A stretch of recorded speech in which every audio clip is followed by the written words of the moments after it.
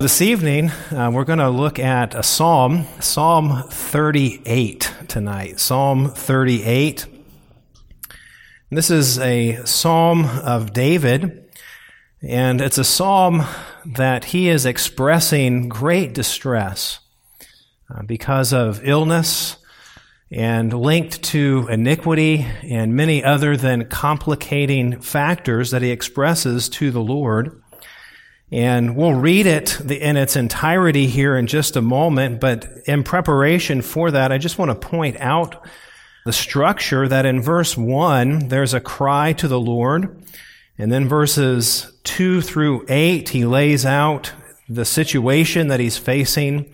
Verse 9 is another cry to the Lord, and then the following verses account for more details of his emotions during this trial. And then verse 15 is another cry to the Lord. And then at the end of the psalm is a final appeal to the Lord. Do not forsake me, O Lord. O my God, be not far from me. Make haste to help me, O Lord, my salvation. So verse 1, verse 9, 15, and 20, and 20, or 21 and 22, the psalmist, in the midst of his distress, is crying out to the Lord. So as we read that, just note those as he develops what he is crying out to the Lord about and his needs in this psalm. So we'll go ahead and read the psalm beginning in verse 1, Psalm 38, beginning in verse 1.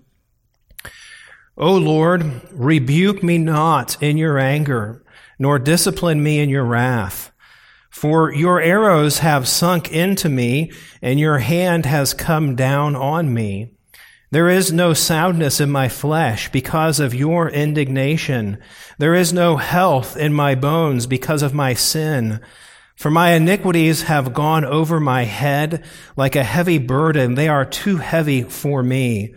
My wounds stink and fester because of my foolishness. I am utterly bowed down and prostrate.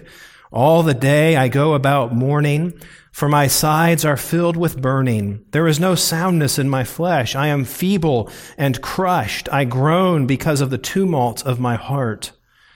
O Lord, all my longing is before you. My sighing is not hidden from you. My heart throbs, my strength fails me, and the light of my eyes, it is gone from me.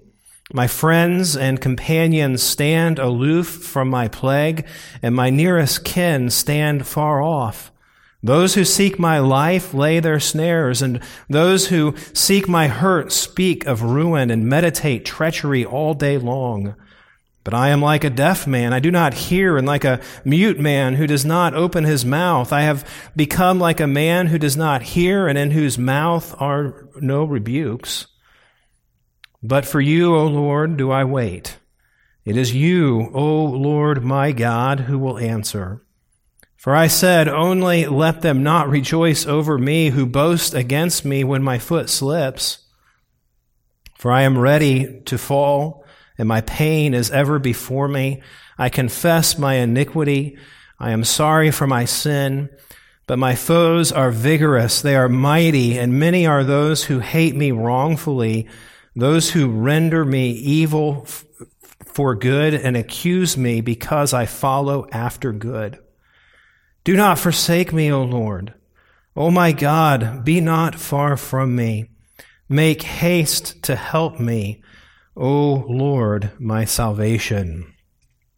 The title for the message this evening is quite simple, A Cry for Help. A Cry for Help. I have a subtitle. It's not quite as long as a Puritan subtitle, but a subtitle is What to Do When You Don't Know What to Do. The psalmist is dealing with overwhelmment. His iniquities have come over his head. He feels deaf and like he can't speak, and there's a paralysis because of the intensity of what he is dealing with. He's in a foggy mist of confusion in the midst of trial and dealing with his own heart, dealing with the added pressures of broken relationships and of those who oppose him and oppress him all around him.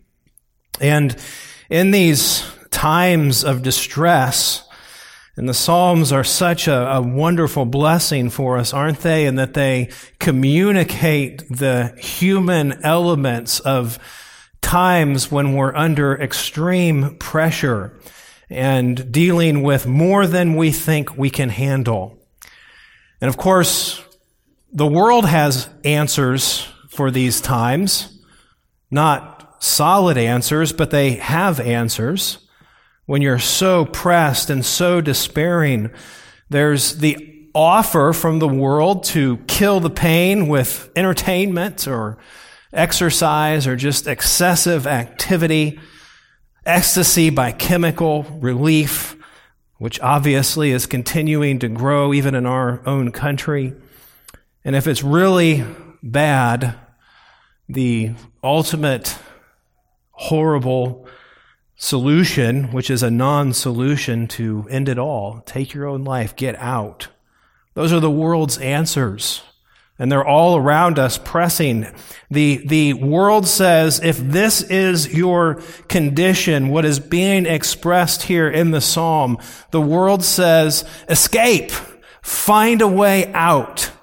There's a lot of ways that you can get out of this. You don't have to endure it. You can pleasure yourself out of the pain. But Scripture has a different answer. And the answer is not escape. The contrast is be delivered. Be delivered. The world says escape. The Word of God says, no, be delivered. Escape says, I'm in control, and if I feel like I'm not, I'm going to regain control by escaping. But deliverance by the Lord God says, no, God's in control. God's the one to whom I cry.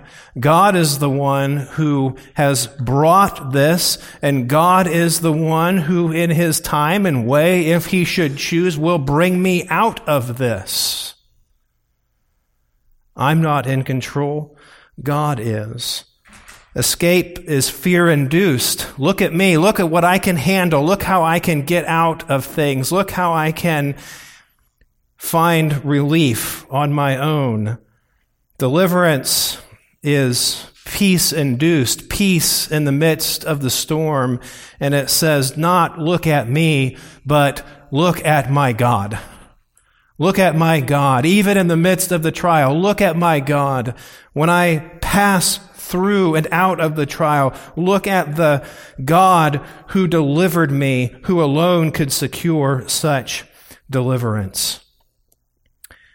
And so as we come to look at this passage, we're looking at a godly man who is crying out in a time of deep distress, crying out to his God. And he lays out the extremities in verses 2 through 8, in verses 10 through 14, and in verses 16 through 20. But all throughout, he is injecting his cry with addresses to the Lord. O Lord, O Lord, O Lord, I'm looking to you. So tonight, as we look at this psalm and the moments that we have together, I'm going to build the message more thematically and see some of the themes that come out in this psalm to counsel our hearts when we are faced with such distress, when we are pressed and do not know where to turn, when we don't know what to do, when we feel paralysis and can only cry to the Lord. So let's first of all just identify some sources of distress in this psalm. What are the sources of distress in this psalm? Well, the first is the hand of the Lord. Look at verses 1 and 2. O Lord, rebuke me not in your anger, nor discipline me in your wrath, for your arrows have sunk into me. Your arrows have sunk into me, and your hand has come down on me. The psalmist is identifying the fact that this distress, this pressure, this condition, the trials are from the hand of the Lord. And as he goes on and speaks of the sinfulness of his own soul, one commentator says that this psalm is a psalm of turning to a justly offended God. Turning to a justly offended God. He realizes that this is from God, and he's willing even to take responsibility and know that whatever is coming from God, and God's discipline and the heaviness and the arrows, and think about that picture there, arrows sinking into your flesh. This is painful, acutely painful. He realizes it's from the Lord, and he realizes that there is justice because God is holy. God is righteous. And the plea for mercy, do not rebuke me in your anger, nor discipline me in your wrath. It recognizes that God is righteously wrathful towards sin. God is righteously angry at the violation of his holiness. And so the psalmist, as he lays out his distress and his need, he recognizes, first of all, the hand of the Lord. He also recognizes and has an awareness of his personal iniquity. His personal iniquity. If we're thinking about the sources of his distress in this psalm, the hand of the Lord is heavy upon him. Verse 3, there is no soundness in my flesh because of your indignation. There is no health in my bones because of my sin. For my iniquities have gone over my head like a heavy burden. They are too heavy for me. He goes on in verse 5, my wounds stink and fester because of my foolishness. I'm utterly bowed down and prostrate. All the day I go about mourning. He's aware of his personal iniquity, and what seems to be taking place in this psalm is that the psalmist David is dealing with some kind of illness. There's not really a record in what we have of David's life that we can correspond. Was it a particular time in a particular place? If we think about that time, illness was quite common. So likely it's an unrecorded time of illness, but whatever the physical affliction was, seems to have uncovered some areas of sin in David's life. He's connecting the illness that he's facing, the sickness, the weakness of his flesh with some sin that the Lord is dealing with him about. The sickness brought to light an underlying cause of sin. If you look at verse 5, he says, my wounds stink and fester because of my foolishness. And this is a vivid description, this idea of foolishness. It's a flaunting of morality, a silliness. And in his period of sickness, as he describes it, my wounds stink and fester. He's considering, he's examining his life and his heart, and he looks with grief on times of foolishness, times when he flaunted the law of God, times when he in silliness dismissed the seriousness of Scripture and the reality of who God was, the reality of living for God. And all of a sudden, now in this time of intensified pressure, that foolishness and that silliness, it looks so trite. when you're at the threshold of death. It's one of those verses where I wish, pastorally, I wish there was a way to take you young people and bring you to the threshold of eternity and bring you to a point of absolute helplessness because of some kind of illness, and let you experience in that moment, in that extremity of need, how foolish it is to flaunt the law of God.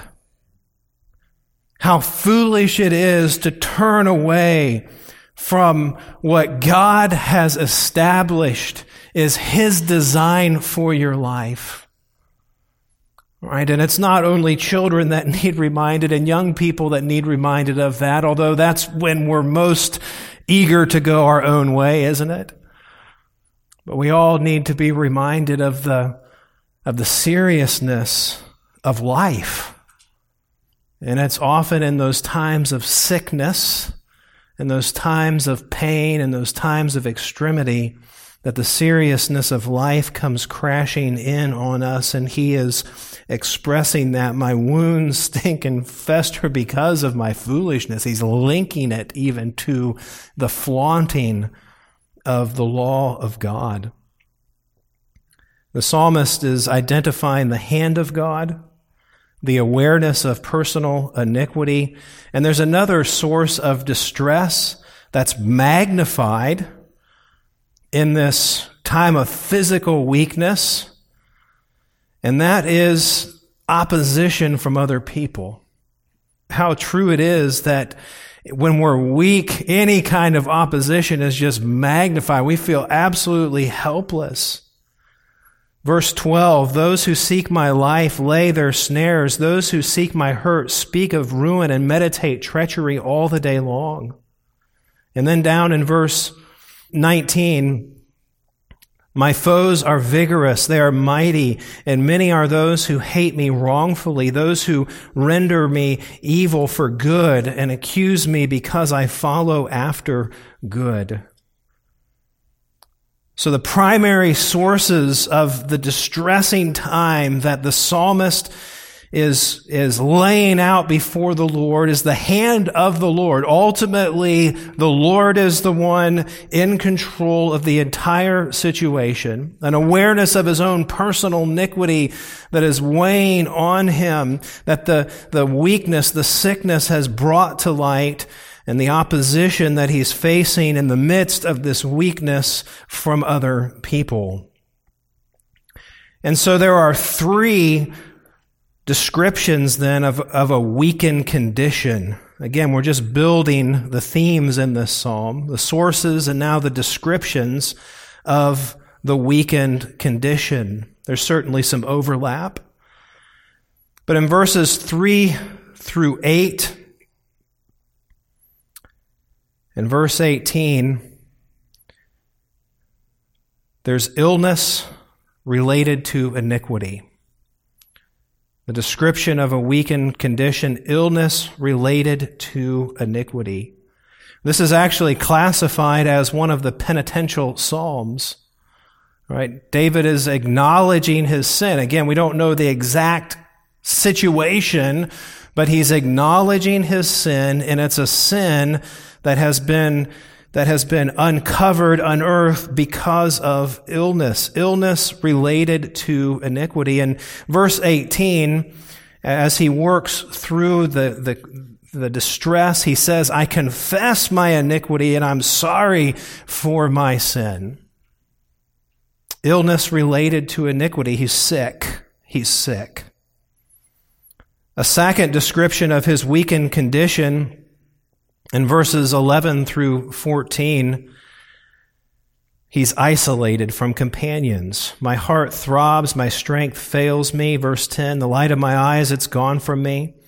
My friends and companions stand aloof from my plague, and my nearest kin stand afar off. And then in contrast, verse 12, those who seek my life lay their snares, and those who seek my hurt speak of ruin and meditate treachery all day long. And just to emphasize how cut off he is, I'm like a deaf man, I do not hear, and like a mute man who does not open his mouth. I've become like a man who does not hear and in whose mouth are no rebukes. Isolation, he's alone. He's sick and he's alone. It's miserable, isn't it? To be sick and to be alone. And then in verses 19 and 20, again, my foes are vigorous. They are mighty. And think of the contrast. Here I am laying out sick.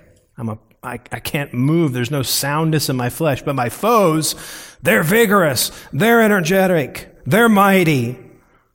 And many are those who hate me wrongfully, those who render me evil for good and accuse me because I follow after good. There's illness related to iniquity. He's sick.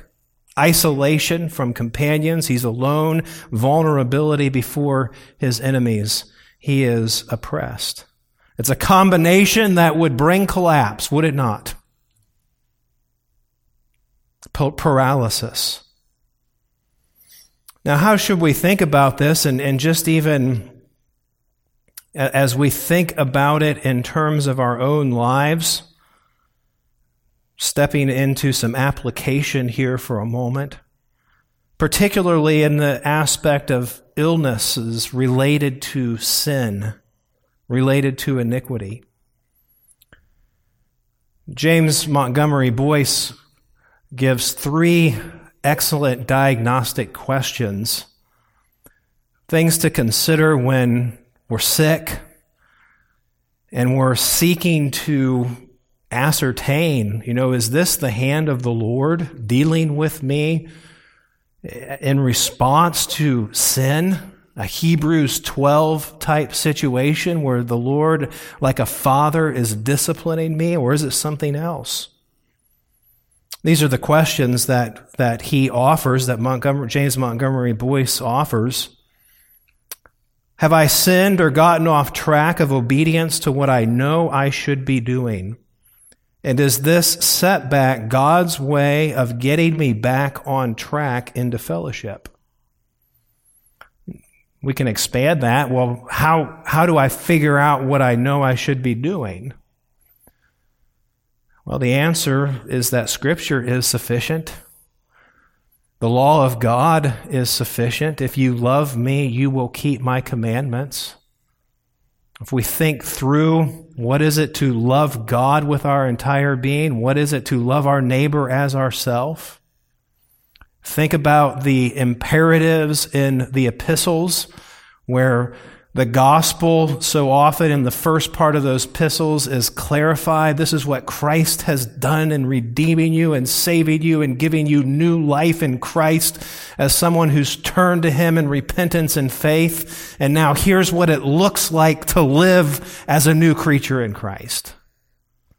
Right? We have Scripture. We have the Word of God that deals with us and shows us the way of righteousness. And we take the Word and we assess our lives and say, "Search me, O God, and know my heart. And see if there's any wicked way in me. Have I sinned or gotten off track of obedience to what I know I should be doing? And is this setback God's way of getting me on track and into fellowship?" The second question Boyce offers is God using this to trim off some rough edges of my personality and develop a more Christ-like character in me? Is the Lord using this just to continue to form me into likeness to my Savior, Jesus Christ? Right? In other words, not all illness, not all physical trial is directly related to something we're sinning against God. There are times when God in His grace and His love to us is simply pressing us and molding us into the image of His dear Son. And then the third question, which is probably the most difficult to wrestle with, is God using my suffering as a stage upon which His name and wisdom may be glorified? Is it a place for me to show that I love Him for who He is, entirely apart from whatever material and physical benefits He may have given me? Let me read it again. It's a statement that is full of weighty considerations. Is God using my suffering as a stage upon which His name and wisdom may be glorified?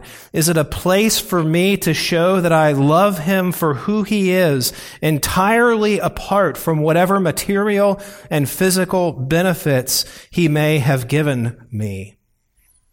Does anybody come to your mind when you hear that statement? A man by the name of Job, perhaps? Here's a righteous man that God identifies. And God uses Job to display His authority, to display His goodness, to display His sovereignty. You know, we know the end of Job as soon as we start Job 1:1. Job didn't. Job never got the explanation that we did. He learned to trust. And there are times that the Lord calls us to do just that. That the press of trial, the press of adversity, the press of sickness, the press of things that seem like there's nothing at the end is the opportunity of God displaying His grace and giving us the opportunity to show that we love Him, not because of what He does for us, not because of the good life, but because He is God. And He first loved us. And He sent His Son to redeem us for Himself. These are weighty matters to consider. Well, moving back into the themes of this psalm, let's consider the result of the weakened condition. The results of the weakened condition. We've seen the sources of distress, descriptions of a weakened condition, and now the results. In verse 4, for my iniquities have gone over my head. Like a heavy burden, they are too heavy for me.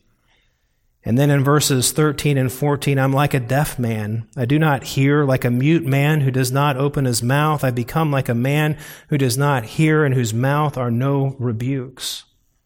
One result of this weakened condition is a sense of drowning.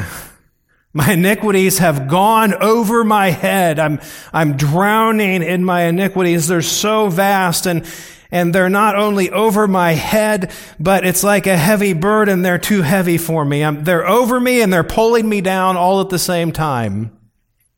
And a drowning man is deaf. He can't hear. And he can't call out for help.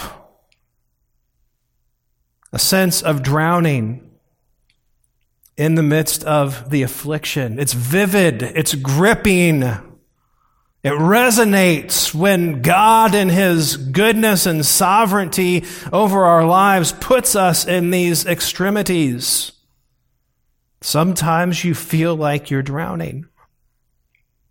Verse 17, we have another picture. For I am ready to fall, and my pain is ever before me.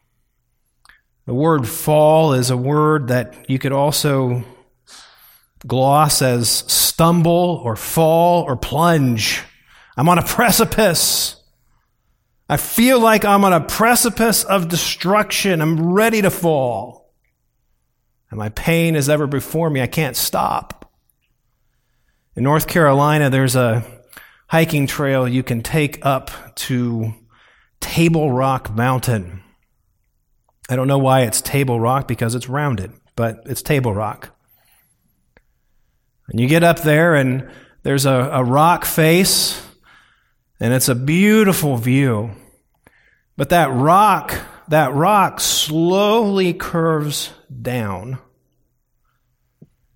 And there's a point of no return. In fact, I think now it's marked because people have passed that point of no return.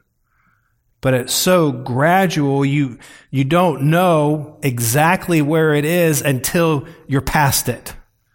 And at that point, you're plunging down. You're not free falling because there's still slope, but you can't stop. You're gonna go over.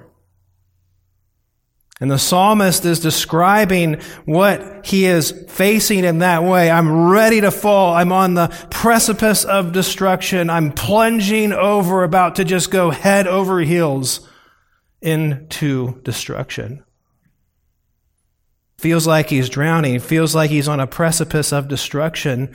And then in verses 19 and 20, he's a man who loves God. Obviously, he's calling out to the Lord. He's aware of his sinfulness. He feels like he's drowning in his iniquities. And yet, my foes are vigorous, they are mighty, and many are those who hate me wrongfully, and those who render me evil for good and accuse me because I follow after good. Here he is, aware of these things, and yet seeking to follow good, seeking to do the right thing in the midst of these trying circumstances. And even when he's trying to do good, people are turning around and accusing him and rendering evil to him for the good that he's seeking to do. He feels like he can't do anything right. He feels like he's drowning. He feels like he's ready to plunge off a precipice of destruction, and he feels like he can't do anything right. It's a pretty desperate condition, isn't it? Well, how do we respond to that? How do we respond to that? Well, let's identify some wrong responses that are implied in this. Let's start with the negative. Well, when that's the case, what are the wrong responses to such a weakened condition? Well, look to yourself is a wrong response. And how often is that the answer that's around us? Dig in deeper, whatever that means. Right? Find yourself. No. Folks, our culture, this is what is behind the whole identity crisis within the global culture. It's the result of people saying, I need to find my identity. I need to identify me for who I am. I don't even know why we have YouTube. It should be MeTube. It's all about me. It's all about my identity. No. And why is that? Well, think about what's already been confessed in this psalm. In verse 5, the psalmist is saying, my wounds stink and fester because of my foolishness. Well, why would I look to myself if that's my condition? In verse 6, I am utterly bowed down and prostrate all the day I go about mourning. There's this sense that he's in a fetal position, all curled up, absolutely helpless, bowed down with sorrow and mourning. Verse 7, my sides are filled with burning. There's no soundness in my flesh. Burning with fever, and you know, when we face those times when we're sick and we can't do anything about it, all of a sudden our mortality, we're confronted with that, and we realize how weak we are. Why would I look to myself? It makes no sense. But our flesh wants to do that. Verse 8, I'm feeble and crushed. I groan because of the tumult of my heart. feeble and crushed, what comes to mind is just a rag doll. I'm just limp. No strength. I'm a rag doll. This is the folly of the world. Be a better you. Look to yourself. No, I'm responsible for my misery. I'm full of sin and unsoundness. And to look to myself is like a dog returning to his vomit or a pig going back to wallow in the mud. No, the answer has to be outside. Look to yourself is a wrong response. Another wrong response is look to other people. Look to other people. Now, a caveat, certainly God places people in our lives to be a blessing and to be a support, to point us to the Lord. The one another passages, the 50 plus of those in the New Testament, right? But ultimately, my satisfaction cannot be in other people. Look at verse 11. My friends and my companions stand aloof from my plague, and my nearest kin stand far off.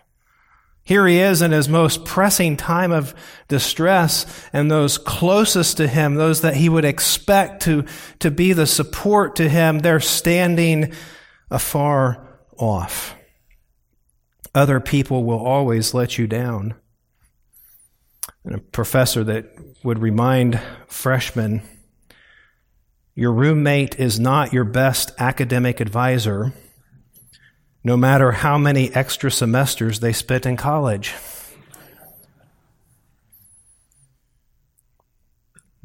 And that's kind of what we do, isn't it? We look to other people, but we're looking to people who are failing like us and who will fail and who will let us down and who ultimately die.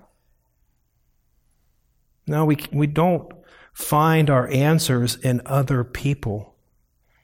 Our family is wonderful. Our families are important, but family is not our salvation.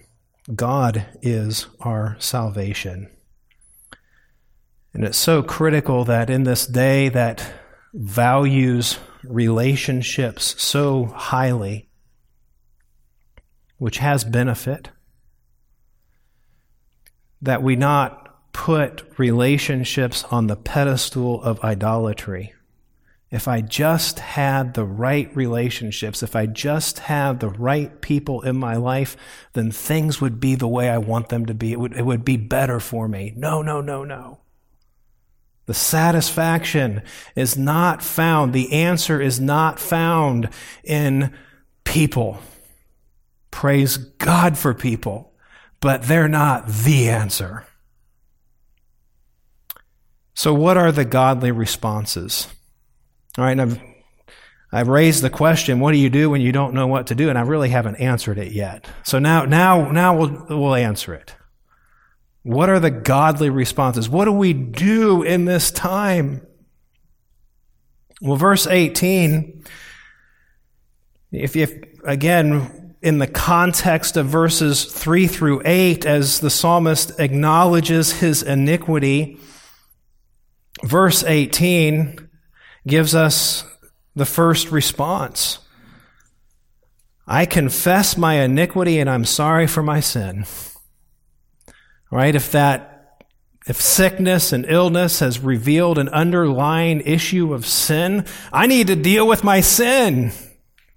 And this is so important because so often when we're pressed with the intensity of trials, it's easy for us because it's built into our fleshly nature. It's easy for us to get into a victim mentality of, I just need some help out of this, and to overlook the fact that we need to confess our sin.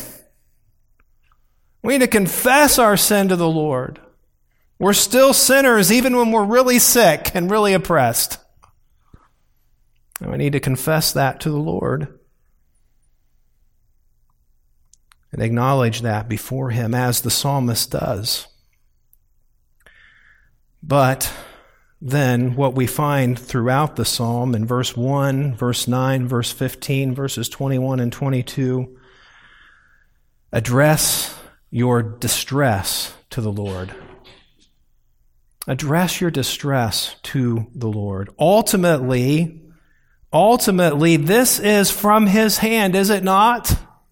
Again, verse 2, your arrows have sunk into me, and your hand has come down on me. I recognize that God is sovereign. He is the one that is overseeing this whole thing. And so I'm going to address my distress to the Lord. In verse 1, the psalmist is simply requesting God's mercy. Lord, rebuke me not in your anger, nor discipline me in your wrath.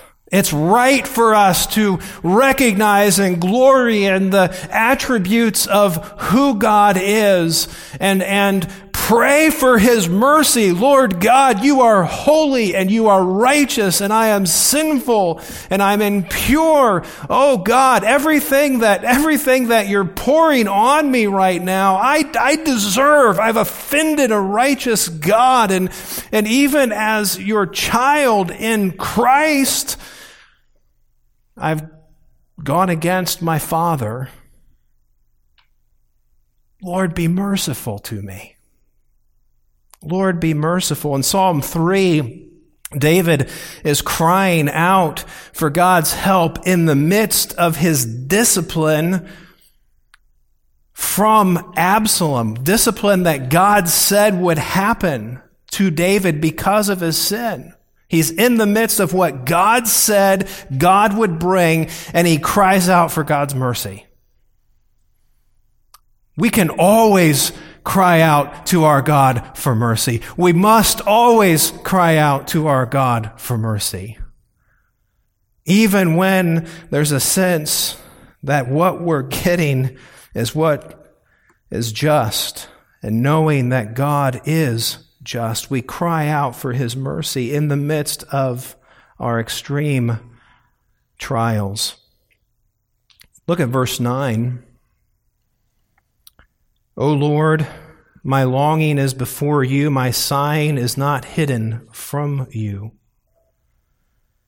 Here, David is confessing God's complete knowledge. Oh, this is a comfort.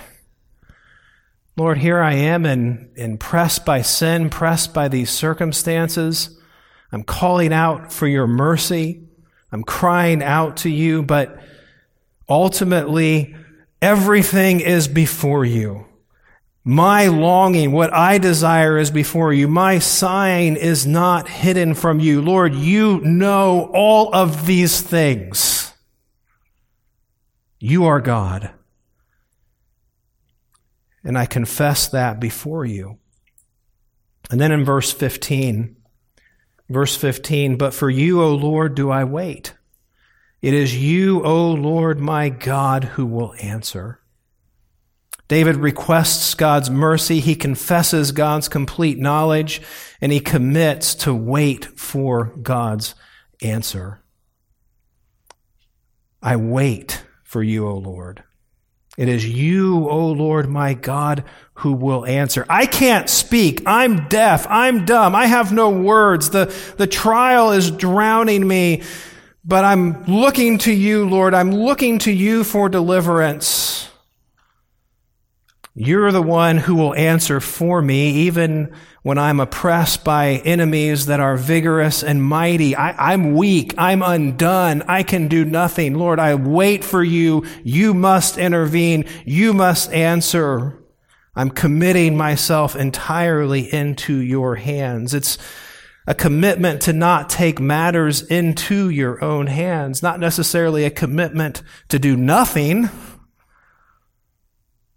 But in this situation, whatever it is, I'm not going to take the worldly escape routes. I'm going to let God be my deliverer.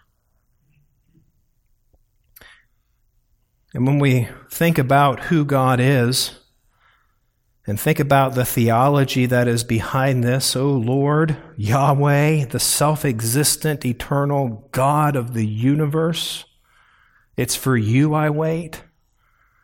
We're speaking to the one who is already on the other side of the trial. He's already there. He already has figured it out. He inhabits the answer. And so I wait for him to bring me to that end, whatever it is. And then finally in verses 21 and 22, plead for God's delivering presence. Plead for his delivering presence. Do not forsake me, O Lord. O my God, do not be far from me. Make haste to help me, O Lord, my salvation. And why is that? Well, Micah 7:18 and following, our God is a pardoning God. And even when the distress is demonstrating and revealing some underlying sin that God is dealing with me about, I cry out for his delivering presence. I cry out for him to not forsake me. I cry out for him to make haste. I cry out with urgency because he alone is my salvation. And God answers. There are many accounts in David's life that we do have of God delivering him. And one of those accounts, I won't have us turn there this evening, but I'll just, if you want to jot it down, and it would be a great account to spend some time meditating on in 1 Samuel 23. I think it's in verse 14. God says that he delivered David from Saul's hand. And then in the following verses, it looks like that's not happening. It looks like David's falling into Saul's hand. But right when Saul is about ready to pounce, a messenger comes and says the Philistines are about to attack. And Saul goes, and David's delivered. We already knew at the beginning that God had promised to deliver David. The story didn't look like it was going to end that way, but at the end, God kept his word. And there are times in our lives as we follow Christ, as we seek to live for the Lord, we know the promises. We know what God has done. We know the goodness of God. We have the statements, but it looks different. But God doesn't change, and God doesn't go back on his word. And he will always deliver. And for the believer, the ultimate comfort is a statement like what Paul says in Ephesians. Look, you are already seated in the heavenly places with Christ Jesus. That's your position. That's your position. And there's coming a day where I'm going to be there. And the Lord will deliver me from all the distresses. He will deliver me from all the weaknesses. And I'll be there worshiping and serving my God because of my Savior, Jesus Christ, for all eternity. That is our glorious hope. And as we live and wrestle with what God brings into our lives to teach us, to draw us to himself, and as we learn to trust in him, God is the one who then receives all the glory for the deliverances that he alone secures. And I know that that is the heart cry of those that are a part of this body who face such trials, such pressing trials, that whatever it is God has brought into your life, whatever it is that you are crying out to him for help for, that ultimately God will lead, God will teach. God will be your God. He will deliver, and ultimately, He will receive the glory for whatever deliverance He alone secures for you. The points of confusion, frustration, and feeling trapped are situations where God is intent in bringing glory to His own name. And by His grace, we can respond in the strength of Christ. We can respond in the strength of David's Lord, the one who kept entrusting himself to his Father all the way to and through the cross.